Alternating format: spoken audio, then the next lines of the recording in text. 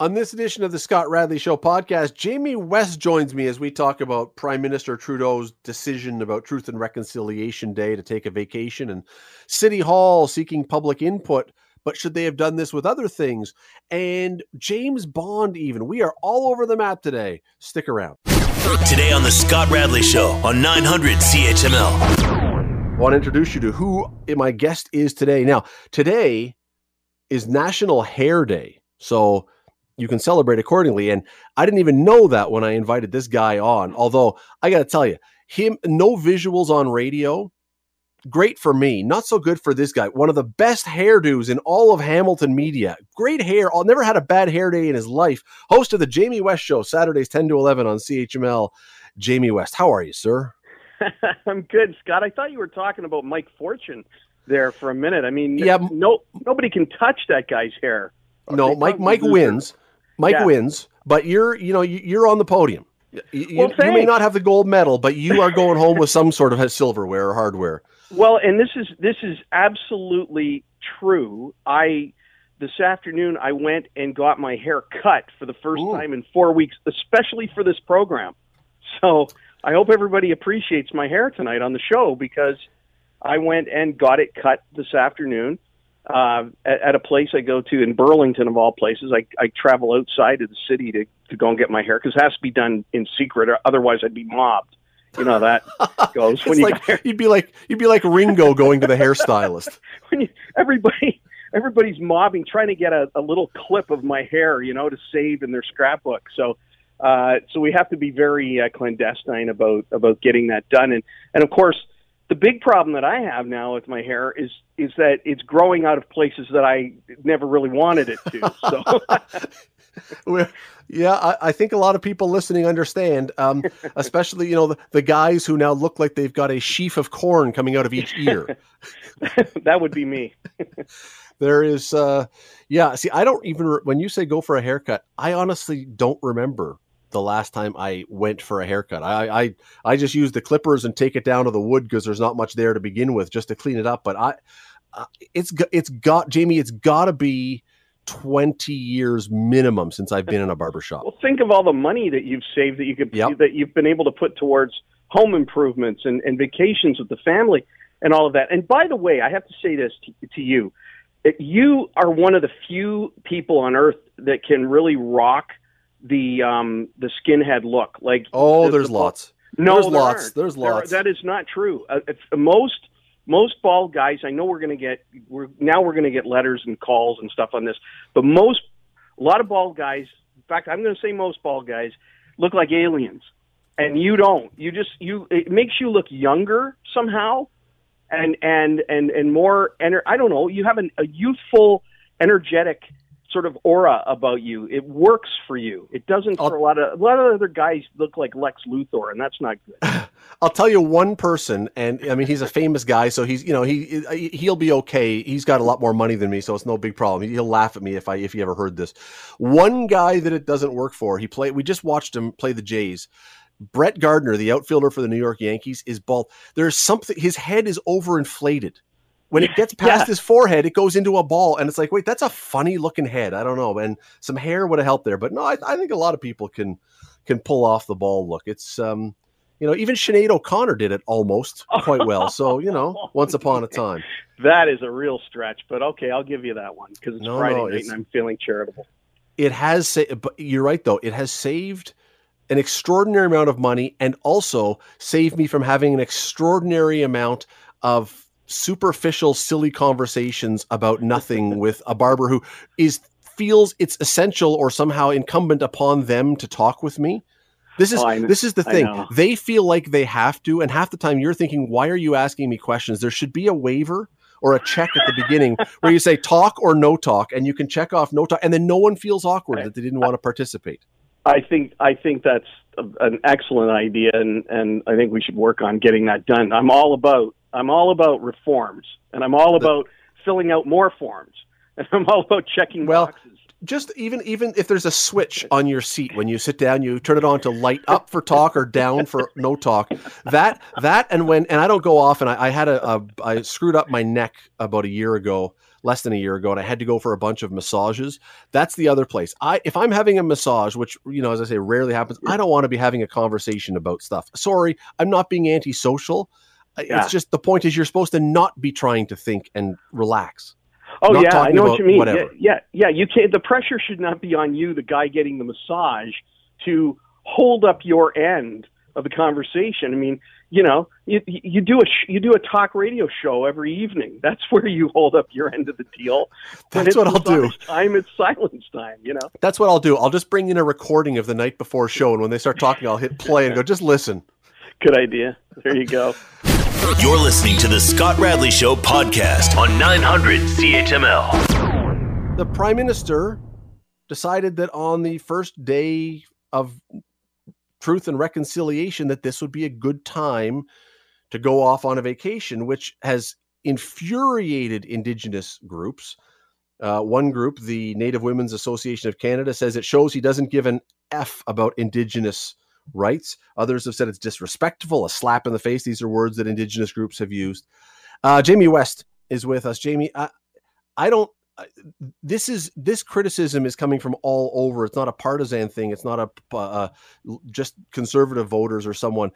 This just seems like one of the most easy mistakes not to make for Justin Trudeau. I just don't get how he makes this one. Yeah, you got to wonder. It's just a terrible mistake, and as you said, one of the easiest ones to avoid. I've been scratching my head for 24 hours trying to sort through this, thinking, well, he as the Prime Minister has been, the most actively vocal about the need for that national holiday, while at the same time allowing the federal government to continue litigation against these people who have been victimized. So there's hypocrisy there that needs to be addressed right smartly. And yesterday, to me, would have been the perfect opportunity for him to do that. He could have come to the microphone somewhere, close to or arm in arm with our Indigenous brothers and sisters and laid out some of that. It would have been the perfect opportunity to do that. But instead, he wasn't there. And, I heard some people say, and this is being glib, this was his holiday. He's the guy that declared this holiday, and he didn't show up for his own important holiday. It's just absolutely mind-boggling. And, he's at times Trudeau is really flaky. At times he's on point and he's saying the right things at the right time, but then he tears away from that bank of goodwill by doing things like he did yesterday. And Jamie, that's concerning. It's not just that he missed the Truth and Reconciliation Day, although, again, the Indigenous groups are now, it seems most of them. Though. It's terrible. Yes. Look, this was a bad move to begin with. So X in the box right there. That's a bad move right there. You've put a big red mark. But the second part is that his office had said he was in Ottawa in private meetings. Yeah, and he was on the lying. other side of the... So now... You're not, and I just said this on Scott Thompson's show, we were talking about it. You're not 2 weeks after an election where one of the issues you were running on was leadership and character. Mm-hmm. And you turn around not 2 weeks later and you or your office or both lie to the Canadian people. And I can only, Jamie, we've had blackface, we've had allegations of groping, we've had SNC Lavalin, we've had the Aga Khan, I just think truly that because he's never really had to pay, people keep electing him and he gets away with it. It's like, well, I can do whatever I want. Any other leader would have looked at this and says, is this really a good plan? But when nothing has ever been a consequence, well, why wouldn't he do this thing? Yeah, I don't know. I'm not, and believe me, I'm not trying to make any excuses for him. He's the leader of the country. He's the Prime Minister of Canada. He is responsible for putting his money where his mouth is. But here's what I also suspect gets into this recipe. And I've seen it happen with other politicians. Saw it happen with Hudak when he was trying to run for the leadership of the Conservatives in Ontario. seen it at all different levels of government with politicians. There's an army of handlers behind these people. There's communications quote professionals. There's political manipulators, et cetera, who all have their hand in everything all the time. And if you are not willing to shut them up and put out a straight arm and say, yeah, thanks very much for all of that, and allow a common sense to dictate what you're going to do and what you're going to say and how you're going to be perceived, then we got a big problem. And I would argue that we do have a big problem. We have a huge problem in Canada with a vacuum of leadership across the board. It isn't just, as you said at the beginning, it's not a partisan thing.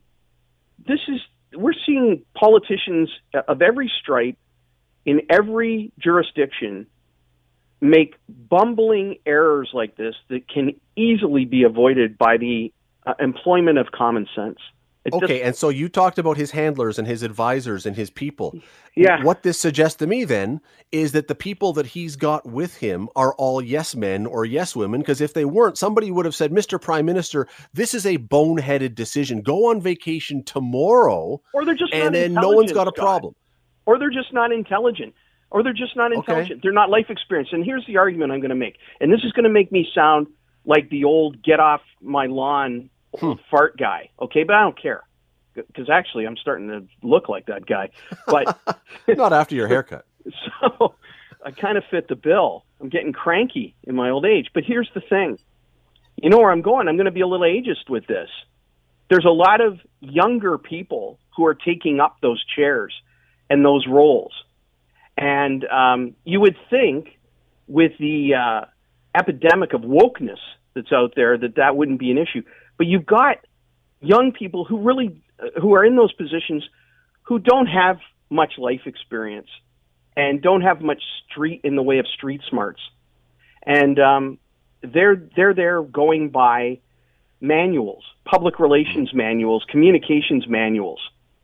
And they're not using their common sense and their street smarts because they don't have it. They don't have it. Intelligence and wisdom are often two different things. You can be brilliant and not know how to apply it in a way that is appropriate for the situation or the circumstance. And that doesn't mean they're dumb, but you're right. I mean, look, I've just been watching an episode or two. This new show about the Maple Leafs is just out on Amazon Prime, the behind the scenes thing. They've been plugging it for ages. And you look, the Leafs have a very young coach and they have a very young general manager, but those people have older people who have been around hockey a long time around them, advising them. You don't just have people who are running by the manual, as you say, and they can choose to ignore the advice. They can choose to, but at least they've got someone whispering in there. It would appear, and I don't know, maybe Trudeau is just deciding that he's going to do it, but it would appear there's no one there strong enough to tell him, wait a second, bad idea. This is a really bad, and as you said, an unforced error that now just, I love what you said. We got to run here. I love what you said about the missing leadership. As I said, we just came through an election where leadership was one of the issues, and this happens. And anyone who thinks, if there's people listening, and I'm sure there are, who say, you're just beating up on Trudeau because he's a liberal. Could you imagine what would have happened if this had been Stephen Harper and he had called this holiday and he missed it and did this? Absolutely. And I've been one of the justifiably so. I've been one of the loudest people supporting Trudeau all through the pandemic. I've gone toe to toe with you on this show about him, and I've always said I'm an issues to issues kind of guy, and this is clearly a situation where the Prime Minister has really screwed up, and actually I believe owes the nation an apology. Yes, for the way he owes the nation a formal apology for the way he handled this thing. Will it come? It should have been out today. You think we're going to hear it? You think we're going to hear it? I think if we do get anything later. It'll come later. If it comes at all, it'll come later under pressure. Yeah, And if we do, what we'll hear is, this is a learning moment for all of us that we can all do better. And it's like, no, you flew to Tofino. You told the wrong story. Your office lied. Don't make me have to have a learning moment. When the allegations of the groping happened, this is a learning moment for everyone. No, I've not groped someone. You've not groped. So this is your mistake. Scott, I know we got to run, but you're right on the money. There is, as much as there's a vacuum of leadership, there's a vacuum of people willing to take personal responsibility and be accountable for their decisions and their behavior. Thank you very much. 100%. That's absolutely. We should put that onto a bronze plaque and put it in every politician's office. Honestly, we really should. You're listening to the Scott Radley Show podcast on 900 CHML. Jamie, I'm sure everyone has heard this now, that a number of months ago, City Council was debating or deliberating what to do about urban sprawl and whether to expand the urban boundary. And they said, hey, let's put out a survey that people can respond to and we'll get a sense. And so they did, and various groups that were opposed to it organized, and that's entirely their right. And what the city got as a result was 90% of the results they got back said we are opposed to urban sprawl. And a number of councillors have now said, look, we can't ignore the will of the people when it's this overwhelming. And that's okay by me. That's okay by me. Skewed or not, that's okay. My question, though, is, should we be doing this now with a lot of things? Where was this same? We were told when LRT was an issue that a referendum was not an appropriate method to try and determine the will of the people. And so should this now be the new norm, that when there are big issues that council is torn on, they should go to the people and it comes back and what the will of the people says goes? Well, in principle, it seems like a good idea. But, the devil, as they say, is always in the details. Yes. And when you get down to the practical reality of sample sizes, how many went out, who received them, where is special interest that you've pointed to in the whole thing? I mean, because they're motivated and they're mobilized to get their surveys filled out and sent back, whereas the average Hamilton taxpayer will throw something like that in their junk mail bin. Because they don't want to look at it, or I don't know if they do these things by phone or how they do them. No, it was a ballot that was sent by regular mail and email. Right. I didn't get one. 18,387 were returned. 16,636, 90.4% opposed the boundary expansion. Now, I don't know. It's a good question. I'm looking here quickly because that was 18,000 returned. I'm not sure how many went out. 215,800 went to homes. Well, that's not a bad sample size. I mean, that's larger than, most pollsters, sample in terms of, like, I'm just thinking of pre-election here, but that's a large. But if the city now looks at this, and look, if councillors now look at this and say, we can't ignore 90%, no matter how it is come in or who was organizing or whatever else. I think if people saw that this was going to be the way things are done now, I think an awful lot more people would have responded to this thing. Yeah, I don't disagree with you. And if there's over 200,000 surveys go out and 16 or 18,000 come back, that's not good. That's not a definitive show of hands when you've got to go back into the 16 or 18,000 and you have to figure out how many of them are tied to special interest groups, and then you have to they become a little, in my view, they become a little more a little less credible because organized groups, the squeaky wheels get the grease, and I don't think that is representative of where most people's heads are at all. I personally believe that where we're positioned geographically around the lake and where it's all heading, we're going to have to face facts. Like, we are going to need more land to do more things. Well, and that's a discussion we'll have another day, because I don't want to get into the debate about whether the land, whether we agree or disagree. It's the concept, because again, for years there were people calling for a referendum on LRT, and council was adamant that this was not the way we wanted to do things, and a referendum was not the way, because of, I think, in a lot of ways, because of this very thing. We want to get a real representation, not activist and yet here groups. They're doing it. And yet here they're doing it. So which is the right way? But isn't the right way?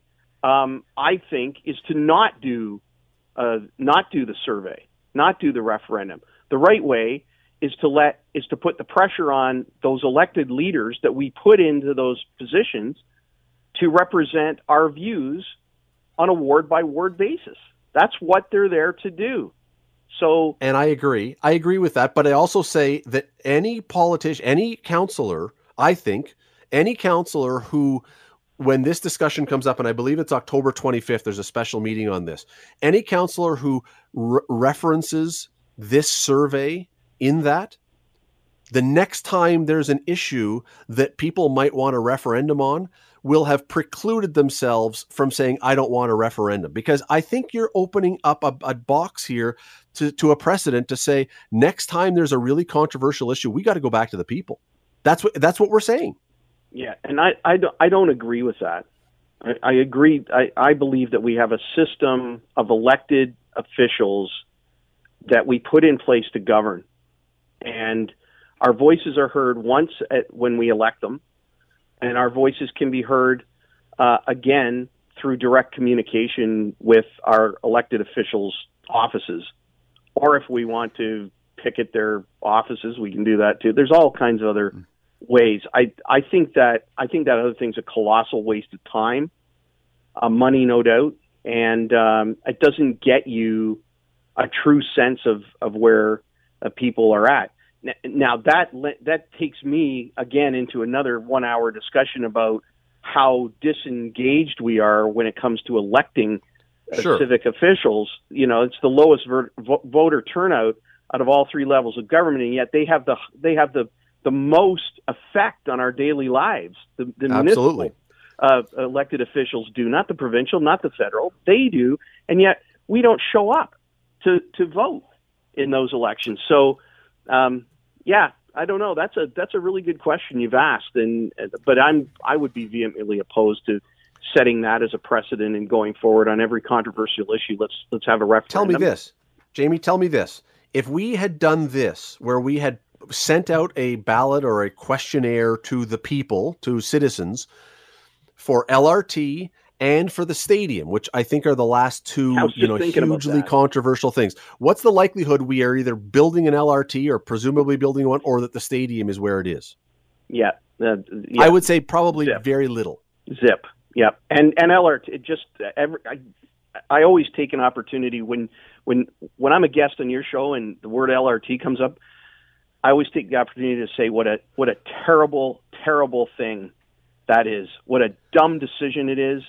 It's the least needed thing in our city, and it's one guy trying to create some kind of a false legacy for himself, and it's just a joke. It's gonna be awful. And again, I don't want to keep cutting you off on these. We don't want to get too far down the path of is it a good idea. The idea is but I think the opposition to the urban boundary expansion. I think any kind of poll that you send out like this. You said it, the squeaky wheel, those opposed are the ones who are most angry and are therefore the most motivated to send in a response. So even if the LRT was favored by more people in this city, I think the anti-LRT referendum probably would have won. And I think even if more than 50% like the idea of the stadium and theoretically saving the Ticats, the anti-stadium would have won, because those are the people who get involved in these things. So we may not have either of those two things. So as you say, this is This is an interesting position council finds itself in, because if they point too hard to this, I think they create a precedent that says next time we got to do this again and follow the will of the people. And you're not in a referendum. I don't even think it's legal under certain circumstances, but this becomes that. But they won't even remember that they did this. And they know that people's memories are short. They won't remember. And the constituents, the taxpayers in our city, won't remember. And somebody like you or me doing a talk show will potentially remind them of that. But by then they won't care anyway. So that's the truth. No, it's going to be an interesting one to see where they go on this one, because I know it's going to get raised, and I would love to see what will happen the next time. You're listening to the Scott Radley Show podcast on 900 CHML. I read a very fascinating story about some polls that have been done, and this is not new. I don't think this is just the latest incarnation of this. But poll after poll after poll now is showing that workers today, and I think COVID may play into this, are saying what they really want is the ability to work when they want and where they want. They want the flexibility not to be in an office from 9 to 5. And I got thinking, is this a huge step forward that's making everything better and making people's lives better? Or is this a spin-off of people being told always that you can do whatever you want and you're special and you don't have to follow rules necessarily, and you're what the world revolves around, and so if you want to work from home at whatever time, that's up to you. Your work should not have the right to tell you to come into an office and work from 9 till 5. Is this a good thing, or is this a concerning thing? I don't think it's the latter example that you gave. I think it's truly more of a reflection of where we're at in the modern world. We got to put fully to the test through something that we couldn't have predicted. Well, I guess we could predict it would happen, but we didn't know it was going to happen. We got to put to the test the technology that it takes, even though I think everybody sort of knew that it was there and it was possible to have that flexibility and that remote location type work. But without the pandemic, we really wouldn't have put it to the test, and it's been put to the test. So I think it's been a game changer. And I think that for those people that believe that they can work better in a situation like that, I think that it should be tried, because we are kind of moving in that direction anyway. There are those that would say, no, I like the social environment of the office. I like going in and I like getting out of my house and away from my family. My house is too busy. It's too noisy. It's too this, it's too that. So I like the social environment. I think that there has to be an acknowledgement that that's real and okay. I don't think it's an excuse for the privileged, non-comfortable with uncomfortableness crowd to somehow manipulate. I would say this, that you have to have results. So if the results that are being turned in justify the choice, let's say, to work that flexible 2 days at home, 3 days in the office, or vice versa, then fine. Why shouldn't we embrace it? I don't think this.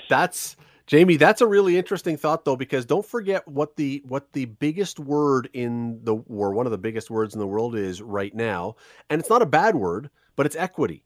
And I wonder if you were a boss and you said, yeah, we'll be flexible. You can work from home and work whatever hours, provided you produce. If you operate now, I'm a big believer in treating individuals as individuals instead of a collective that all gets treated the same.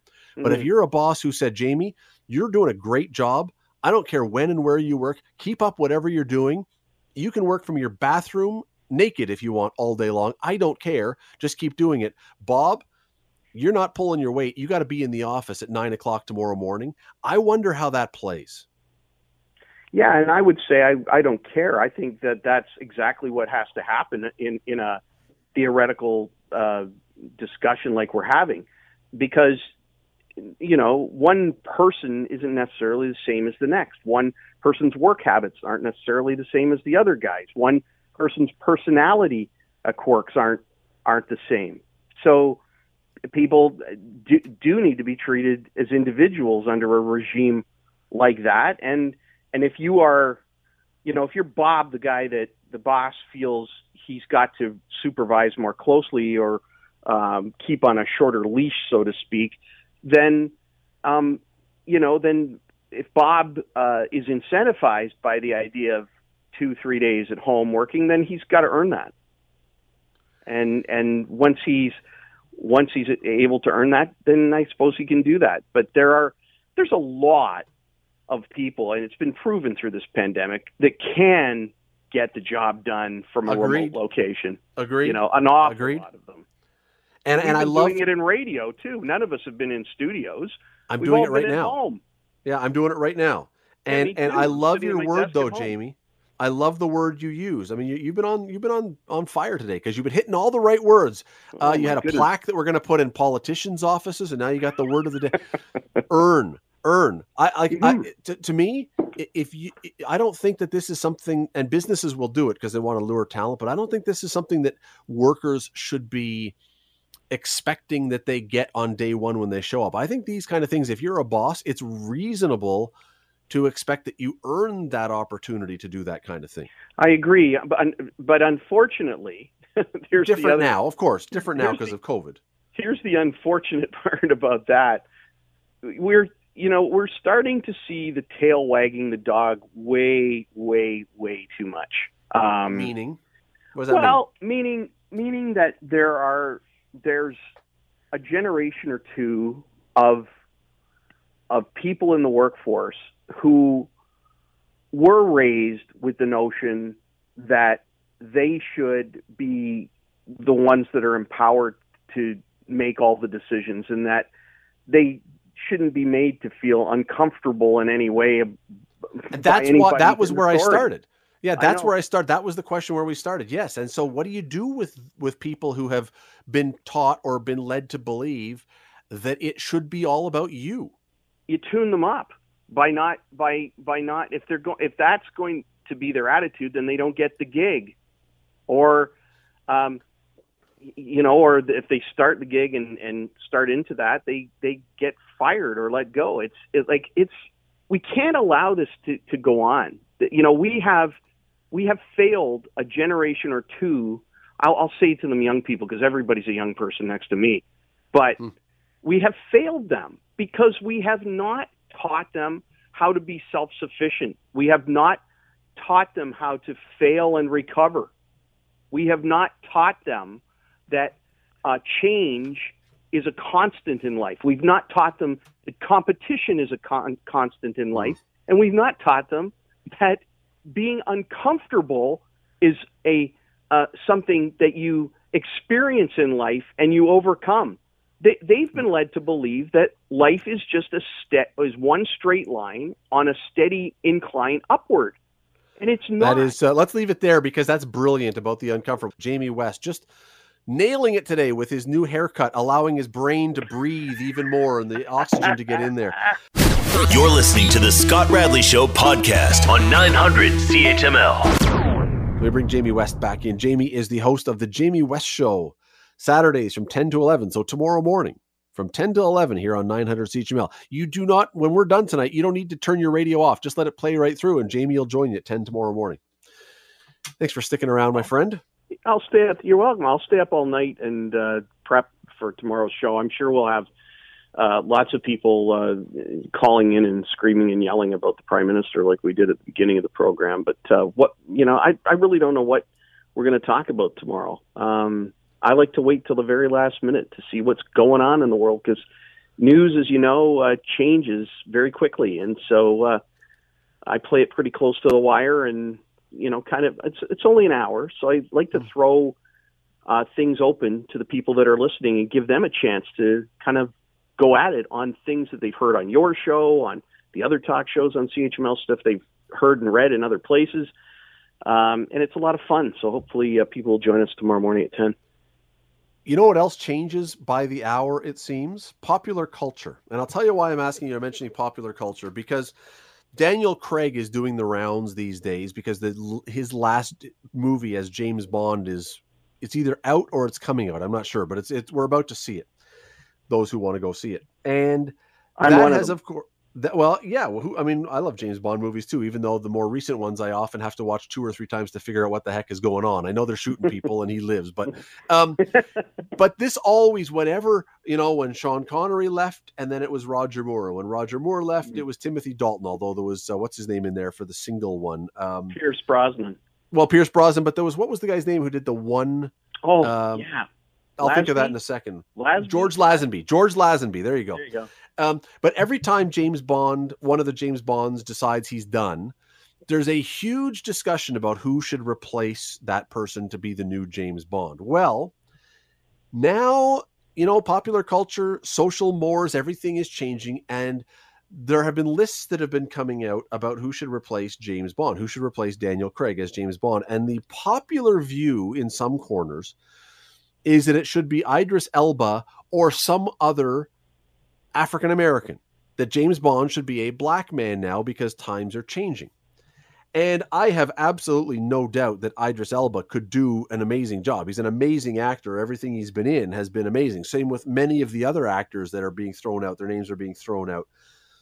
But when you have a character who is as ingrained into the cultural psyche as Bond is, and a character that is based on a work of literature, or, we don't want to give too much, but it was a book. It's based on a book. Fleming's book, yeah. Yeah, they're based on books. It's not just written for the screen. Should you be changing it up, or should Bond be a white guy because that's how he's written? Or would it be totally fine to say, no, it can be whatever? Some are saying it should be a woman. Fleming should have made Bond a black guy because he wrote the stuff in Jamaica. That's where he did. That's where he wrote the stuff.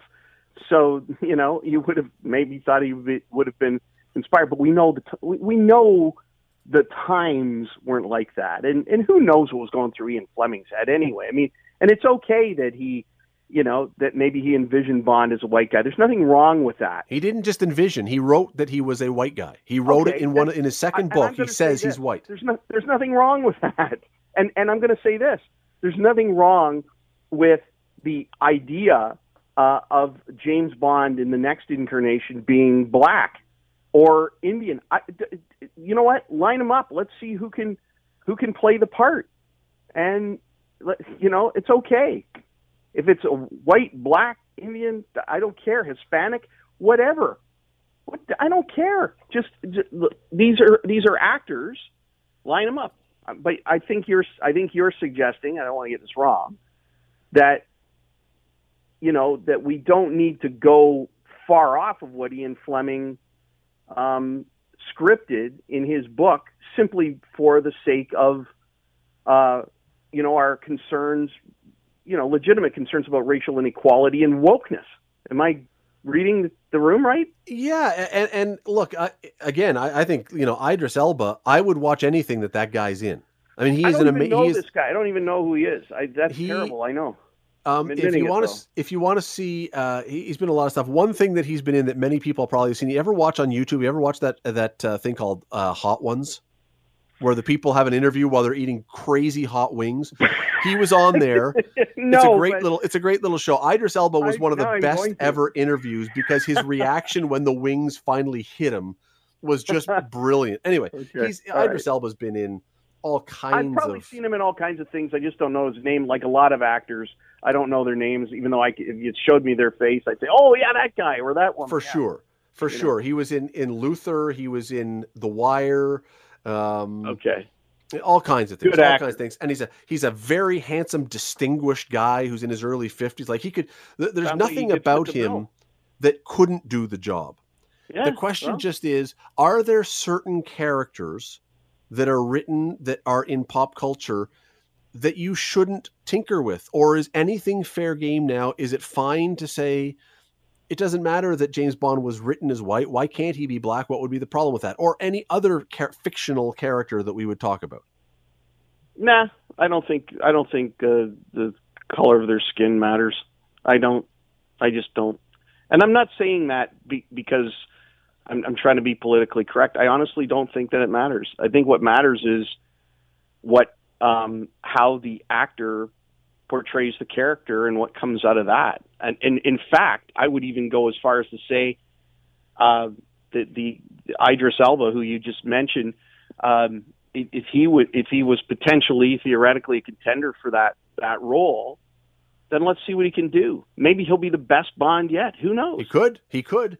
What about the idea that is also being thrown out? And one of the names that has been mentioned here is, now I don't know her work as well, I don't think, Lashana Lynch. What about the idea of a female James Bond? Does that take it then too far away from what the story is about? Yes, it does.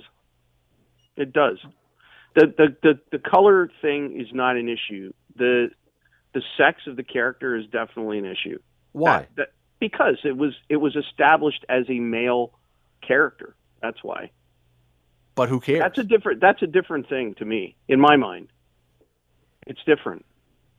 I think there's going to be a huge push on for somebody who looks different than James Bond has before to play the role. I mean, other names that have been thrown out there that you may be familiar with. There's a bunch of white actors, but also Dev Patel, who is a great. British Indian actor. He was in Yesterday. He played the lead in that, and a bunch. And was he not in? And was he not in the one about the Who Wants to Be a Millionaire? Slumdog Millionaire. Slumdog Millionaire. Was he not in that? I think. I'm not sure. Okay. Anyway, let's call it Jane Bond then instead of James. It'll be Jane Bond. Well, if it was. That's a bridge too far for me in terms of the character. That's all. You want to create I'm sorry, I'm interrupting you here, but you want to create there's no shortage of strong feminine heroes or heroines, if they still call them that, out there on the big screen. But if you want to create a new spy series and call it Jane Bond, go ahead. I'll go and watch it.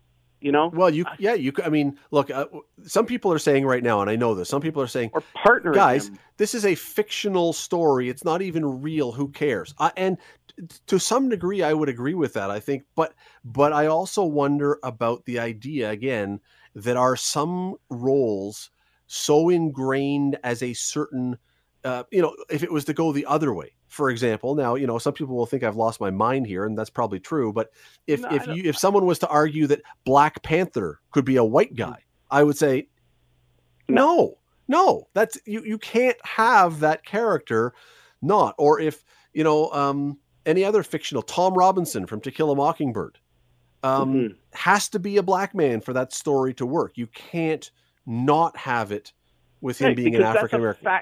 Because as you're pointing out, that's a fact situation.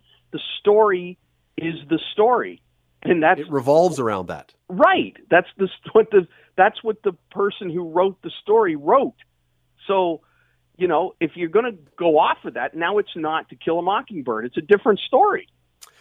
It's an interesting discussion. I don't. I will bet money that it will be that we will see diversity with James Bond, and then we'll see if okay with me. We'll see if the movie goers think that it works or doesn't work, because ultimately that's, the people have the ultimate vote in this one with their money, whether they go to the movie or not. Again, I think that some of the people that are listed, Dev Patel, he's like when I've seen him, he's an amazing actor. I would have no problem with him doing this. I just don't know if you've got such an image of Bond in your head that you can. I'll tell you something else I believe. I also believe that there are probably a lot of black people, male, female, or brown people, male, female, who would be listening to this laughing their rear ends off at how this discussion would be taking place.